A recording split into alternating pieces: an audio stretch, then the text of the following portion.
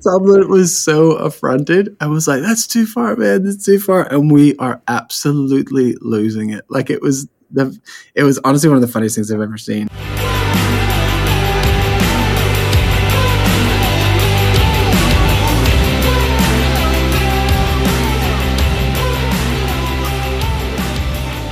Hello friends and welcome to episode 133 of the Between You and Me podcast. My name is Jessica Morris and I'm an Australian music journalist. This is the place where we talk to music makers about the things that hurt, heal and change us in church culture. There's a lot there and Benjamin William Hastings isn't afraid to jump into that, which is great. We have 25 tracks to choose from. Today, in the continuation of last week's episode, we are deep diving even further into what it means to have an existential crisis about your belief. We talk about deconstruction of religious identity, what it means to, on a personal level and also on a global level, and the fact that there's been a big shift in the global evangelical church in the last 4 years, and it's not a bad thing.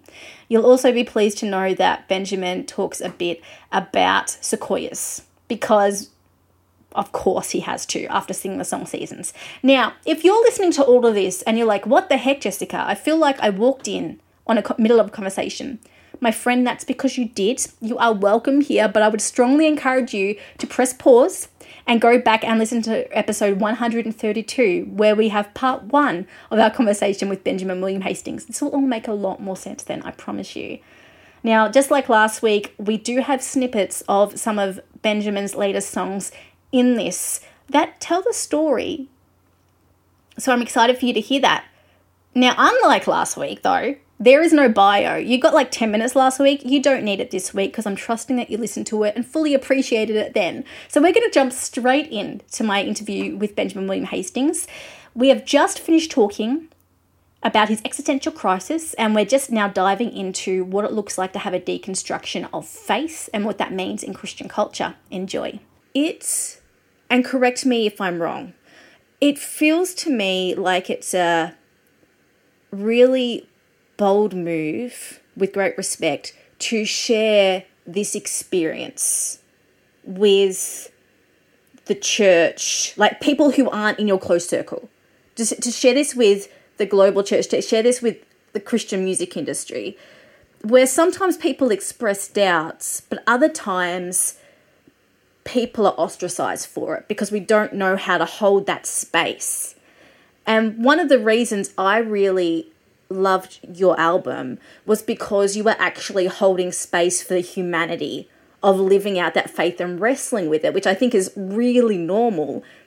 But was there any risk, like personal risk for you involved with sharing this whole journey with people that you don't really know? Yeah, I mean, well, firstly, thank you for that. That's really kind. But yeah, absolutely. I felt really nervous in a lot of it. Like there was around specific songs as well, but like there was definitely moments where I was like, oh, why am I doing this? Like, or even then on the flip side, like there was moments where I was almost like, screw it, I'm going to go harder and just go like it. So I think I was in this constant wrestle with myself of like, of trying to be entirely honest and transparent. Almost like an overshare is the way I've described it. Like, yeah, just like, okay, this is what I'm feeling. And, probably there's people out there feeling it too. So it's okay to share it. And I think I was really cautious as well because one of the things that I think happens when you fall into like a existential unraveling is it's really easy to become bitter and cynical. So it's really easy to point blame and to almost throw the baby out with the bathwater on what you believed before. But I knew there was good in the framework of the house. Like I knew it wasn't an entire demolition. It was more just like there's a few maybe walls here that need to get brought down and rebuilt. And I really didn't want to get that cynical, bitter sort of thing. And there was seasons of it, especially in like early 2020, where it was like that. Like the songs I was writing were really sort of dark and sad, and some of them kind of made it, and some of them were developed, some of them didn't. But I wanted to make sure, actually a good way to talk about it was at the guy's now my manager, Chris. He at the time was, he still kind of is, but he's the A&R for Capitol. And he would, we've been buddies for a long time. He would call me and be like, dude, when are you going to do an album? When are you going to do an album? And I was always like, hey, I really want to, and I'm working on it. And I probably have enough songs now to do one. But if I release this right now, it is just going to be the most depressing thing that anyone has ever heard.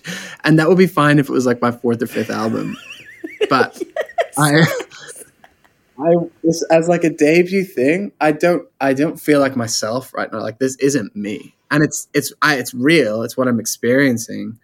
But I don't want this to like, I don't want the darkness of this to define me. I want like the light that I'm finding in the middle of it to be the thing that defines me, I guess, if anything. And so I was like, but I don't have that light yet. Like, I don't know what that is or where I am or whatever. So I was like, I need to keep going until I do. And that's kind of why it's 25 songs. It's one of the reasons. It's why it took like 3 years really, in just kind of slowly gathering all of these things and piecing it all together.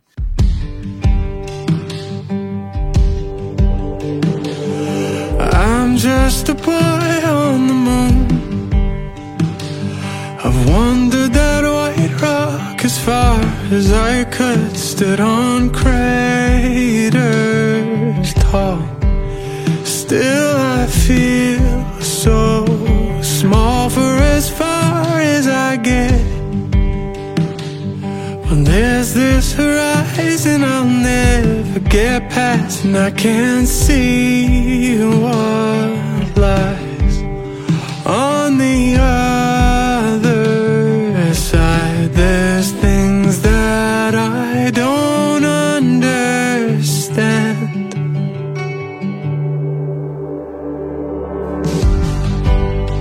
So I'm learning to trust you, and you make less sense than I'd like. Well, if you're God, then you're God, and I know you know more than I might. Should ever the light eclipse from my view, or the plan hide behind, well, it could only be working for good. 'Cause there's no hint of a shadow in you. It's just the far side of the moon. And I think, yeah, all to say, I was definitely nervous. And I was, I think I was most nervous actually about, as opposed to being honest or any of that stuff. Because I think I do feel like almost compelled to do that. And I don't regret sharing anything that I shared. And I actually think the Bible does a really good job of it.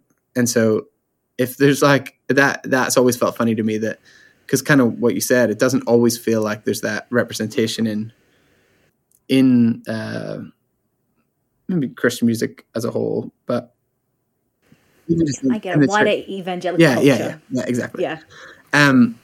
Whereas the Psalms do a really good job of bouncing back and forth. And then you've got other books like Lamentations or whatever. So I felt like there was space for it within the faith. It was more just like, I think I felt nervous that I was going to be misunderstood or misrepresented or, yeah. But I haven't actually experienced that. Even on the ones that I really felt like, oh, I'm poking the bear a little bit here. I didn't feel like there was that much of I feel like there's probably a lot more tolerance for stuff than we realize, or maybe it's just that the people that would care aren't listening, and the people that do care do listen. It is fine. It all works out.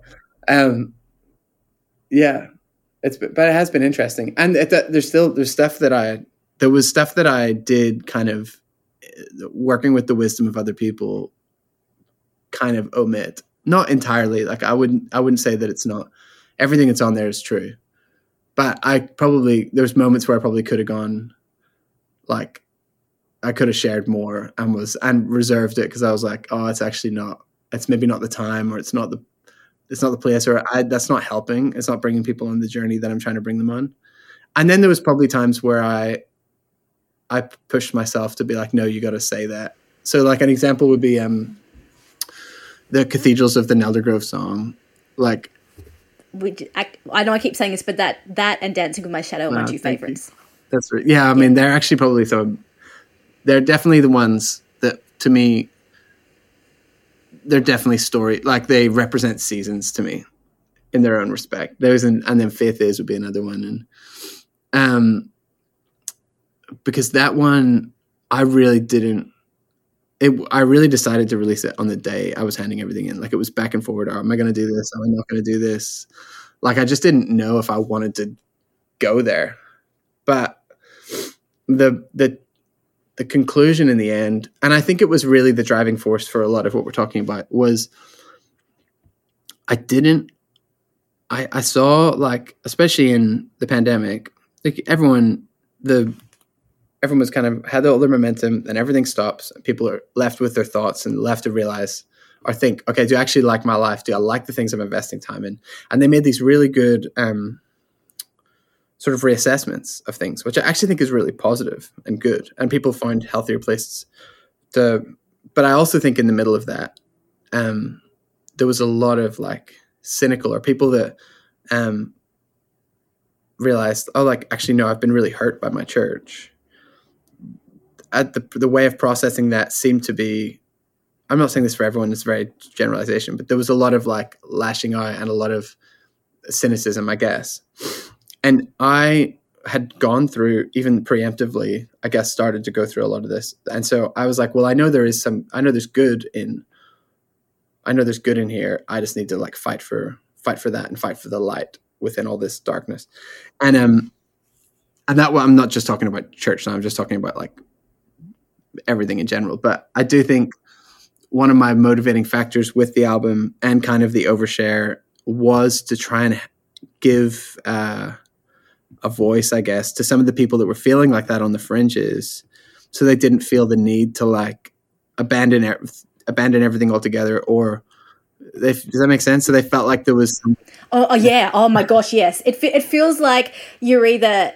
And see, people hate the word deconstructing, and I certainly don't want to put that, but I'm just like, it's just like grappling with faith. But it seems it's like you're either one thing, like you're asking questions and it's not, God isn't real, or you're on the other side and it's like you can't ask questions.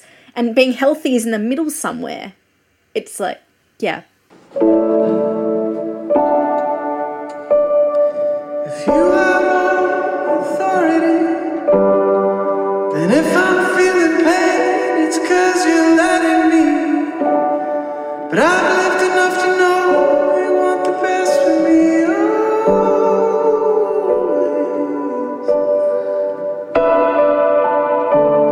Though life isn't always what I thought it ought to be, my circumstance will not define your sovereignty.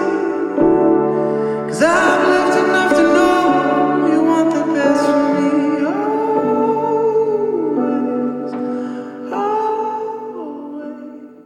Hey, are you a creator? Do you like creating fancy slideshows for church? Or maybe you're a videographer, a podcaster like me.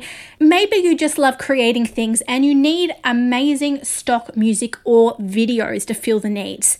That is where Soundstripe comes in. The team at Soundstripe are world-class musicians who have hired world-class musicians to create stock music without all the loopholes of licensing. Simply subscribe and you can select what track you want and license it as many times as you want.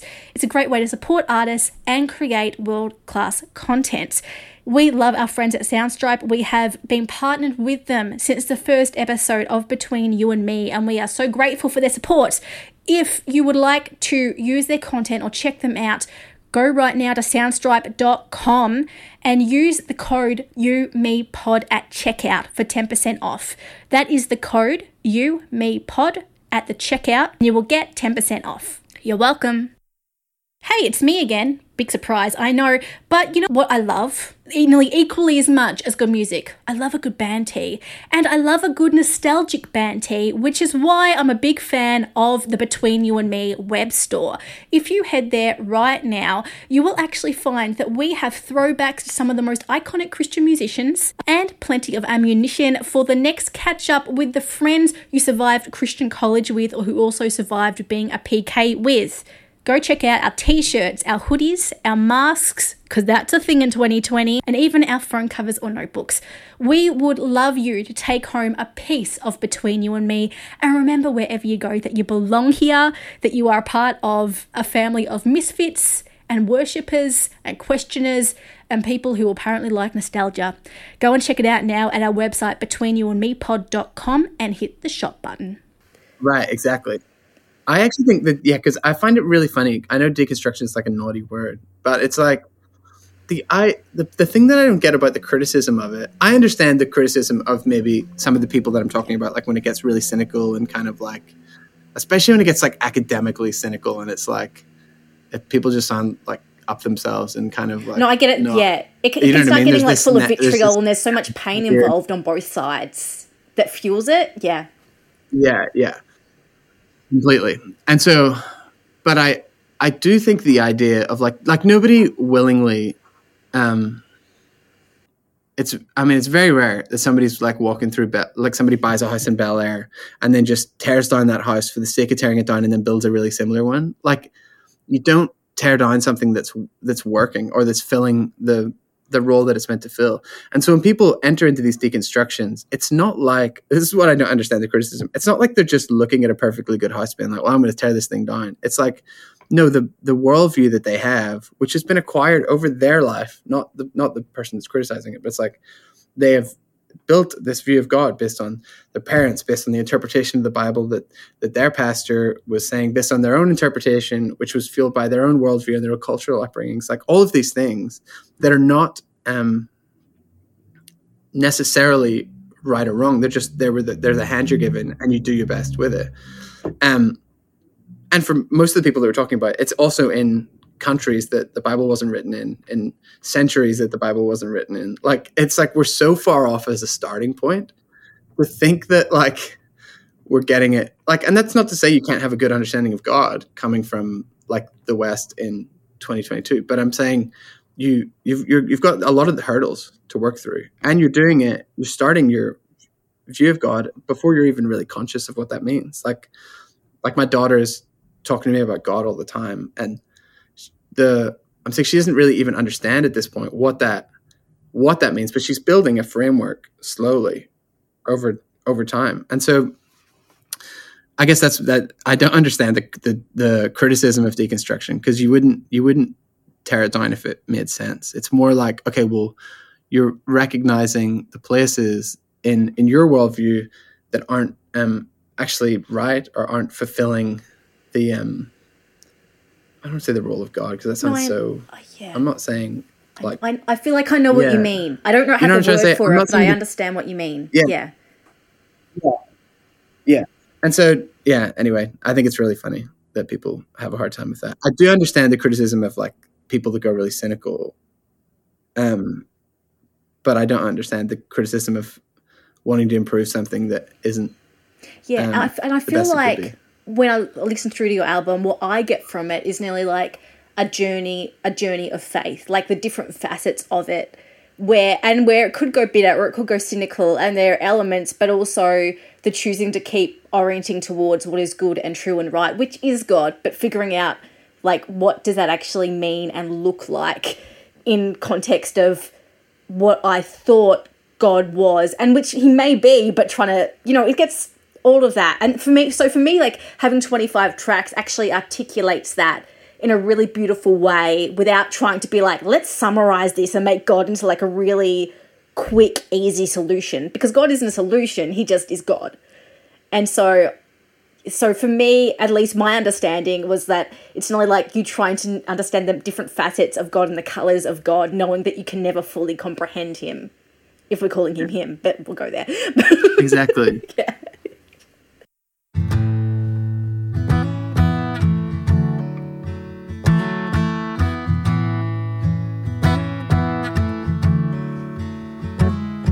I'm not a lost sheep, I just feel alone in the flock. I think we all have our doubts, I think mine just caught up. And I've been stuck in my ways, oh, I've been scared to evolve. But the thoughts that I thought about you just don't work like I thought.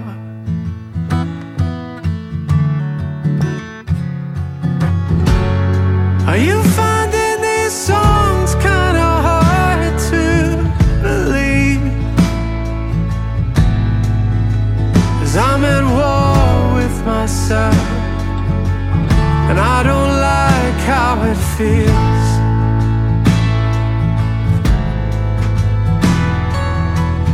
I'm out here asking for miracles I don't foresee. Maybe faith is a gift that I'm yet to receive.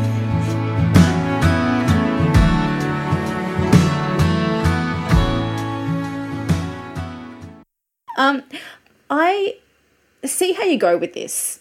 I'm gonna ask this question a little bit about church hurt, and if you don't want to go there, just say, please.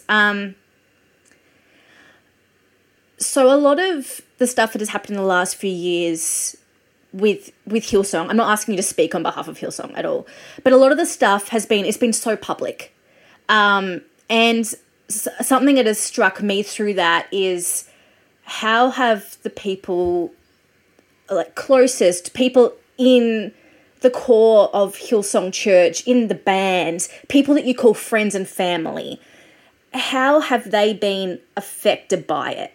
I say that with great respect, knowing that there's a definite level of personal there, but how, I guess in conjunction with how you've been grappling with faith, with God, how have the events of the last few years with your home church,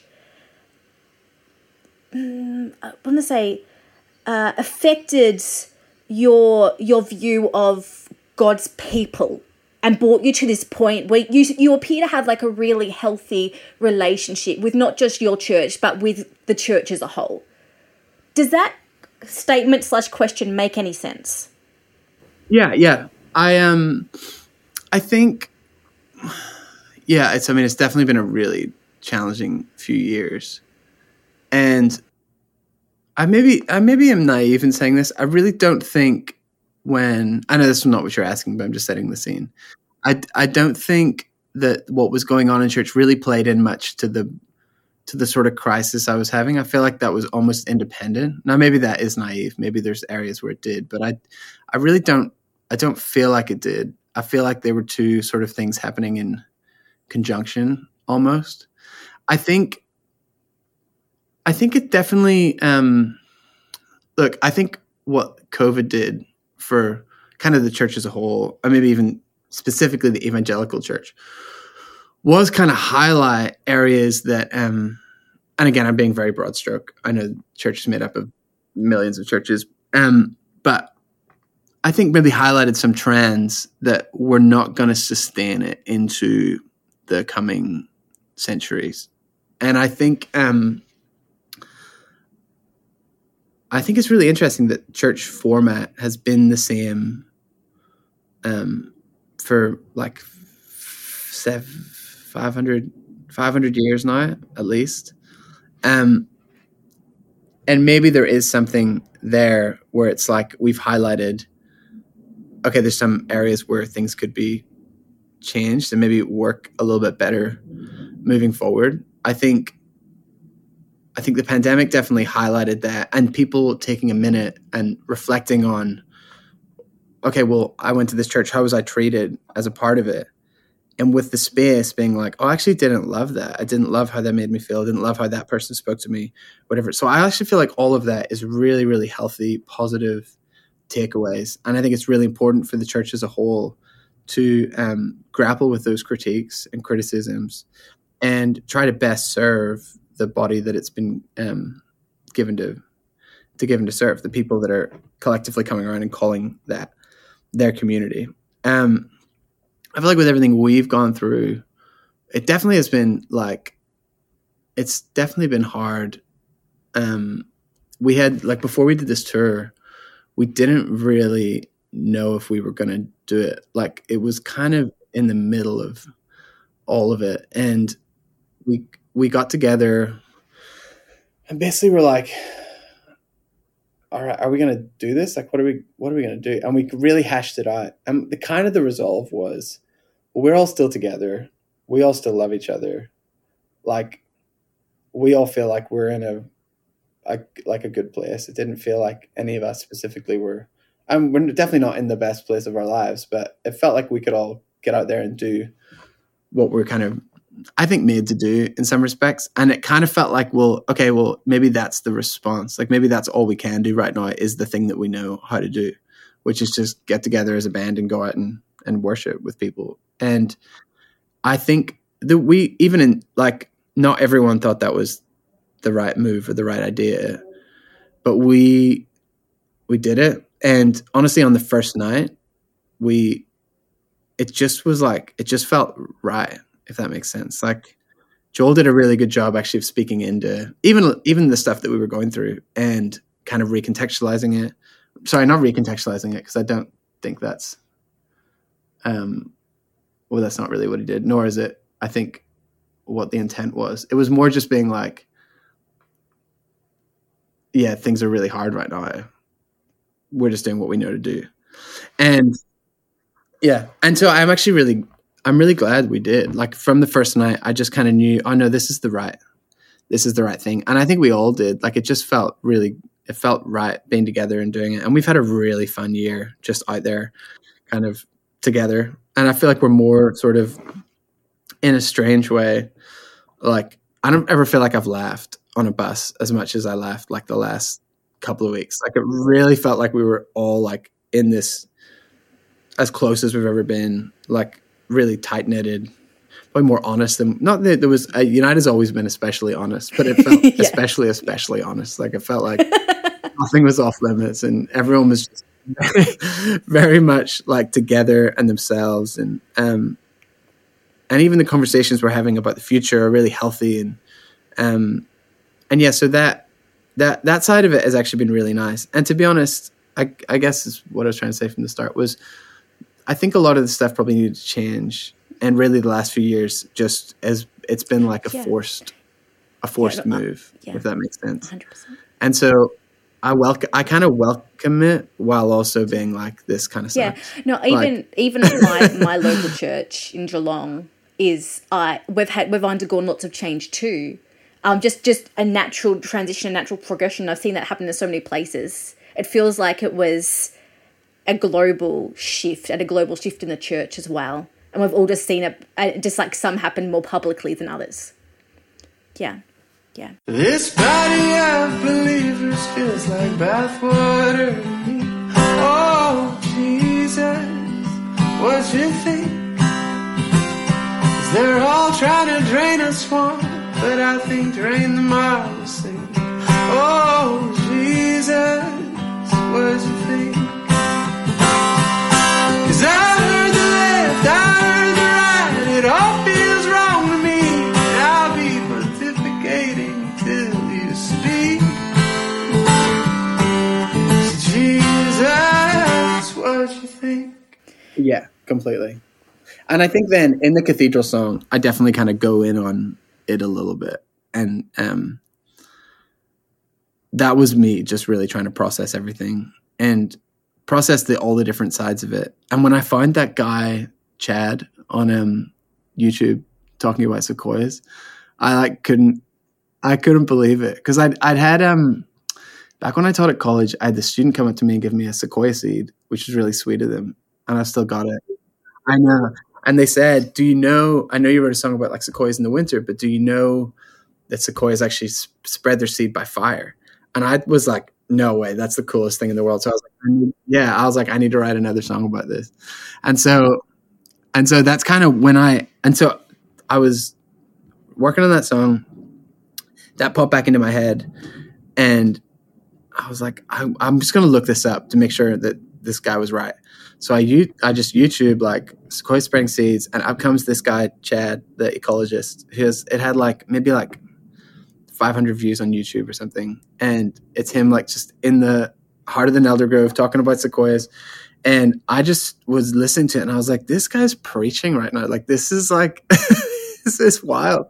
So I find his email. Well, yeah, the girl that works with us, Abby, she found his email, sent it to me, and I just reached out to him, and he was like, yeah, go for it.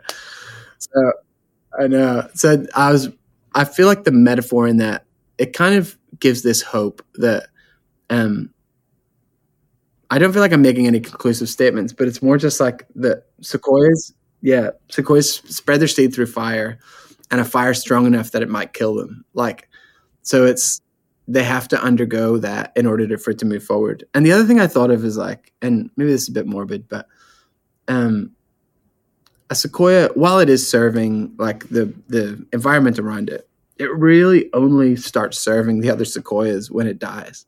Like when it falls over, it gets into the ground and it starts rotting, and from that nourishes everything around it. And I guess I say all that to say I don't fear the death of some things, because I do think maybe there's a beauty in what that means, like the space that it clears and the potential nourishment for the things around it that can start to pop up and thrive like they maybe haven't been able to before. And I'm not. You can take from that what you will. I'm not making any conclusive. Just as a general statement in life. Statements, as a general. Yeah. Thank you. So I do think. So I was like, oh my gosh, I needed to hear that after the last year. I know everyone has had it in different ways, but that for me, it was like, that speaks so much hope. Like from that God uses death and there's actually like a beauty to what He produces from that. Yeah. Completely. I do think that's it's a really interesting thing in nature. Actually, is I think a lot about the things that nature kind of represents and the things that we can learn from the different processes, and almost like models that God set up through like creatures and trees and whatever. I've always been really inspired by that. And death is one of the ones that I think is hard to tackle, because we talk of death so negatively, and it is it sucks. But also death in nature actually it can be really, it can be the thing that keeps everything moving, like, and there's I don't know, there's something in that I haven't fully been able to tap into yet, or articulate in a way that won't sound like paganism. Yes, I do think there's something there. There's I love something that there so that could much. be I'm untapped. looking forward to one day if that ever turns into a song and you figure out how it doesn't turn into. I'm totally here for it. It sounds excellent. Oh, Eden's tree, the choice within their hands, as the serpent whispered from beneath,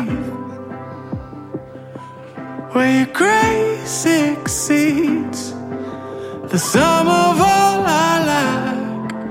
For I am Adam, I am Eve. Isn't it just like you to turn it all around for good, like only you could, like only you would? You turn it all around for good, and when you do, we do it so it's done for good, like only you could, like only you would. You turn it all around for good. You've been wonderful. I do have a few random quick questions. Do you have enough time for me to throw a few at you? These are just questions I wish I have no other place. Number one, what song of all time do you wish that you had written or co-written? Oh, that is a really good question. What song do I wish that I'd written or co-written? I don't even know. I mean, probably Cannonball, Damien Rice, or I mean, there's lots of it's hard to like be like the one. I mean, like I've got lots. We listened to my dad and I did a sing along to My Way the other night, Frank Sinatra, and I was like, geez, this song is so good. What else? I do get we talk about, like, Joel and I talk about song envy all the time, and like when one of us writes a song, I'm like, oh, I wish I wrote that. I'm not sure. There's nothing coming off the top of my mind. But all of those are like pretty good, like a collective of responses. Yeah. That's pretty good. Yeah. Yeah. What is the funniest / most embarrassing moment that you've had on tour? Oh. That you can share with public. Yeah, I got a few. What's the best one? I've got a couple. I don't think I can share those. I've got one that isn't mine to tell, but I'm going to tell it. Okay, we can just say unknown person. No, I'll say who they are, but it's like it should be their story. But it was really funny. It happened this year. I was on tour with the Torvalds and Brian and Katie, and we were in LA actually, and we were in a meet and greet Q&A before the night, and there was like question. We talked for a little bit, and then we kind of threw it to the floor to ask questions. This one lady was really eager. She put her hand straight up and said, guys, I've been wanting to see you for so long. Like, they go and they're like, my favorite song is like, my favorite song in the whole world. It means so much to me is Raise a Hallelujah. And they didn't write that song, or nor did they. And so anyway, Katie like graciously tries to respond, and she's like, yeah, like that song we actually didn't write. That was written by the Hesslers, but we love them. And there's actually another song we're singing tonight that we wrote with them. It just came out. She's trying to pivot, and the lady is just standing there so confused, and she's like, are you sure? And Katie's like, yeah, I'm pretty sure. And then she pauses for a second and is like, oh no, I'm at the wrong concert. And I lost it. Like, I never recovered. I felt bad. The lady then started to feel bad, but I was like, this is the funniest thing I've ever experienced. Incredible. That's what amazing. Else? I've got lots. I've got the Passion. Oh, yeah, we got one. There's one from Passion that's really funny. There's a couple that I probably can't share. But we do. We have a really good time on tour, and there normally feels like there's at least one story a day of just something that happened that is really, really good. Actually, something happened the other week, and I probably shouldn't share this either, but it was really funny. Was we were at another meet and greet with United. It was a couple of days before the end of the tour, and we would do it with Tomlin. So we would all be standing there, and people come through, and we just say hi, talk to them for a minute, and a guy comes up to Joel and high fives him and says, like, I haven't washed my hand since last time I high fived you. Just and Joel was as a joke. And Joel's like, oh yeah, me neither. And Chris trying to sledge him is like, oh, I'd believe that. And so Joel got his finger and hooked him, like just put his finger inside his mouth. And Tomlin was so affronted. I was like, that's too far, man. That's too far. And we are absolutely losing it. Like it was honestly one of the funniest things I've ever seen. I would pay good money to see that. It's just the whole scenario. Yes. I know. The whole scenario was so good. That's excellent. Anyway, I feel like stuff like that happens all the time. Yeah. That's really fun. My last question for you. If you could go back to when you were 19, right before you moved to Australia, what would you tell yourself knowing what you know now? Ooh, that's a good question. And I don't know, because I think one of the things that's really interesting, I think, when you look back on life is that like it was like the mistakes or the accidents, or it's almost like all these things that should have been, that I would undo. I wonder if they're also why I am where I am. So I think if I was going to tell myself anything, it would be like, like, I'm really happy with my life and the way that it went, but I would be like, oh, do this instead just to see what the other path would be. If I could live like the two realities. Like and then choose go your back own and pick mystery one. book. Does that make sense? Yes. Yeah. Exactly. Because there was a really pivotal moment where my life went in the direction that it's going, and I'm really grateful for that moment. It was kind of a really crazy coincidence of God things, and I think it was the right path. But I'm really curious. There was this like a path like slightly further back that it was heading in another probably direction where I'd be like professional probably athlete, like in a indie band or a professional athlete. That'd be way better. Or I'd just be I was going to move to Bali and learn how to DJ. Oh my gosh, I can actually picture that. Yes. That's epic. So in my other life, I'm somewhere in Canggu as like just a beach bum. Just as long as you're happy in the other life, that's fine. Yeah. At least I am when I think about it. I'm like, it's like if everything, if all else fails, I could just move to Bali and live on the beach. There's what I want, and then there's where I'm at. Every one step forward, it got me 5 steps back. And I cried, I called, God knows I prayed. But most days faith is climbing up a mountain that stayed. That's why the only way through it is a hallelujah. The only way through it is a hallelujah. Sometimes the only thing to do is just to hand it to. Yeah, the only thing to do is just to hand it to. And although my troubles shake me, I know they could never move. Yeah, sometimes the only way through it is a hallelujah. Hallelujah. Hallelujah. Hallelujah. Hallelujah. Hallelujah. That's why I say hallelujah.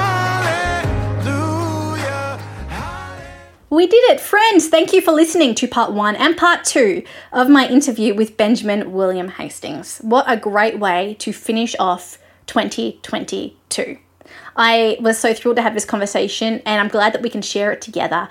It's so nice to be able to have conversations like this at my metaphorical table, God's metaphorical table. Sorry, not mine. That would be heresy.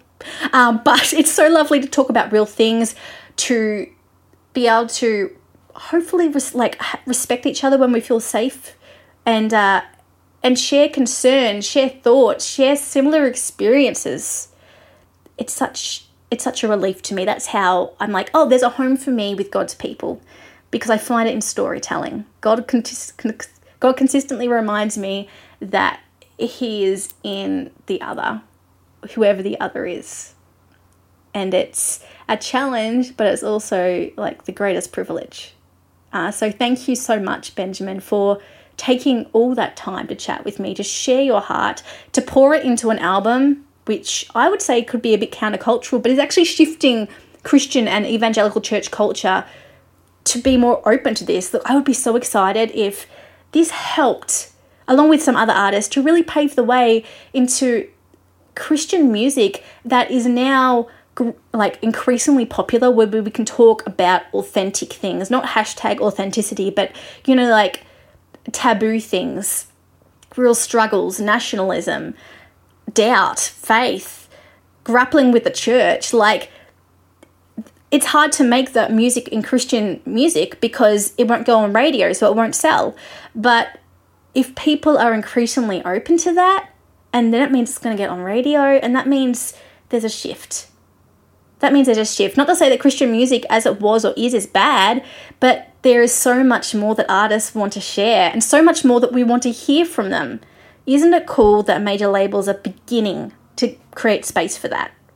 Yeah, I know that there's wealth and there's power and there's money all in that, so there are lots of factors involved. But it is cool to see this happening in sort of a mainstream signed artist way, and that makes me really happy. So, go and connect with Benjamin William Hastings. He is at benjaminwilliamhastings.com, or like the @ Benjamin William Hastings on your social media. His album, self-titled, as I've said a million times in the last 2 episodes of Benjamin William Hastings, is available on all good streaming platforms. I highly recommend that you listen to it back back, like front to back, just so you get the full narrative. It still plays really well on like Spotify, not premium, which is what I have, but I recommend playing it from start to finish to get the full story. Now, if you're curious about the songs that played on today's episode, they are all in the show notes, but you heard Boy on the Moon, Cathedrals of the Nelder Grove, one of my favourites, The Pain You Let Me Feel, Faith Is, Jesus, What Do You Think, Eden, Just Like You, and That's a Thing About Praise with Blessing Afore. So there was a lot to this episode. Thank you for sticking with it. Thank you for enjoying that journey. I really feel like today these words and this audio painted a beautiful portrait. It makes me so happy. I love it. This is my favourite form of journalism. Can you tell? I just love that. I'm not going to keep going for too long, but I am going to say this. Thank you for doing 2022 with me, friends. It has been, for a lot of us, I didn't think it was going to be the hardest year of my life. I think we all thought that was last year or the year before. It sort of just culminated in a whole mess of years where we didn't really know what was going on. But this year has been tough for a lot of us. I put a pause on the podcast for a little while because of my health. And yet, despite that, podcast-wise, we've had the greatest year of growth to date. We celebrated 4 years. I was able to go to the Doves and speak to some people and catch up with friends at cafes and stuff. That was the best. I love finally being able to go back to Nashville and visit friends. But our listeners have gone up. Our listeners have gone up a lot. You guys are loving the podcast. We have a ton of new friends. We've made new friends, like artists who hopefully feel seen and heard and supported. And we've talked about some really important topics. There's still more to talk about, I know that. But I love the fact that you guys turn up to the table every other week and you listen and you learn and you love and you receive these people into your family or in your heart for a space of time while you're listening to them and you hold their stories. Thank you for allowing me to host that, to ask questions. Thank you for listening to my accent and laughter.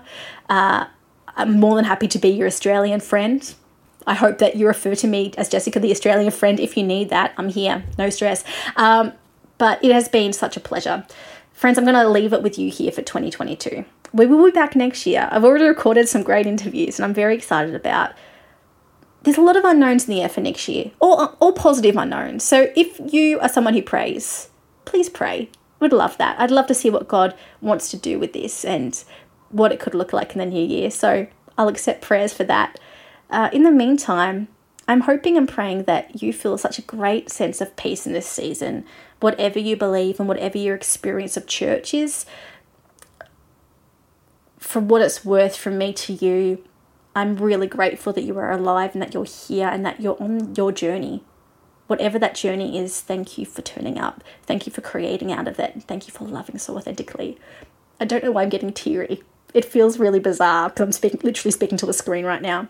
But thank you, friends. I am incredibly grateful to belong to a church of believers and people who are questioning and asking things just like you.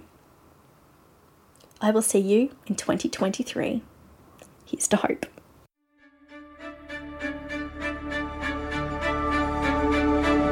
Kids playing round the tree, hot chocolate nativity, reading about the starry night, the shepherds and the sheep. I'm baby in a manger, then my boy looks up at me. Help me understand one thing. He's just a kid, but he's a king. This is the wonder of Christmas, heaven's lamb, the Holy One. This is the wonder of Christmas. He left his throne to come to us. The wonder of Christmas, the wonder.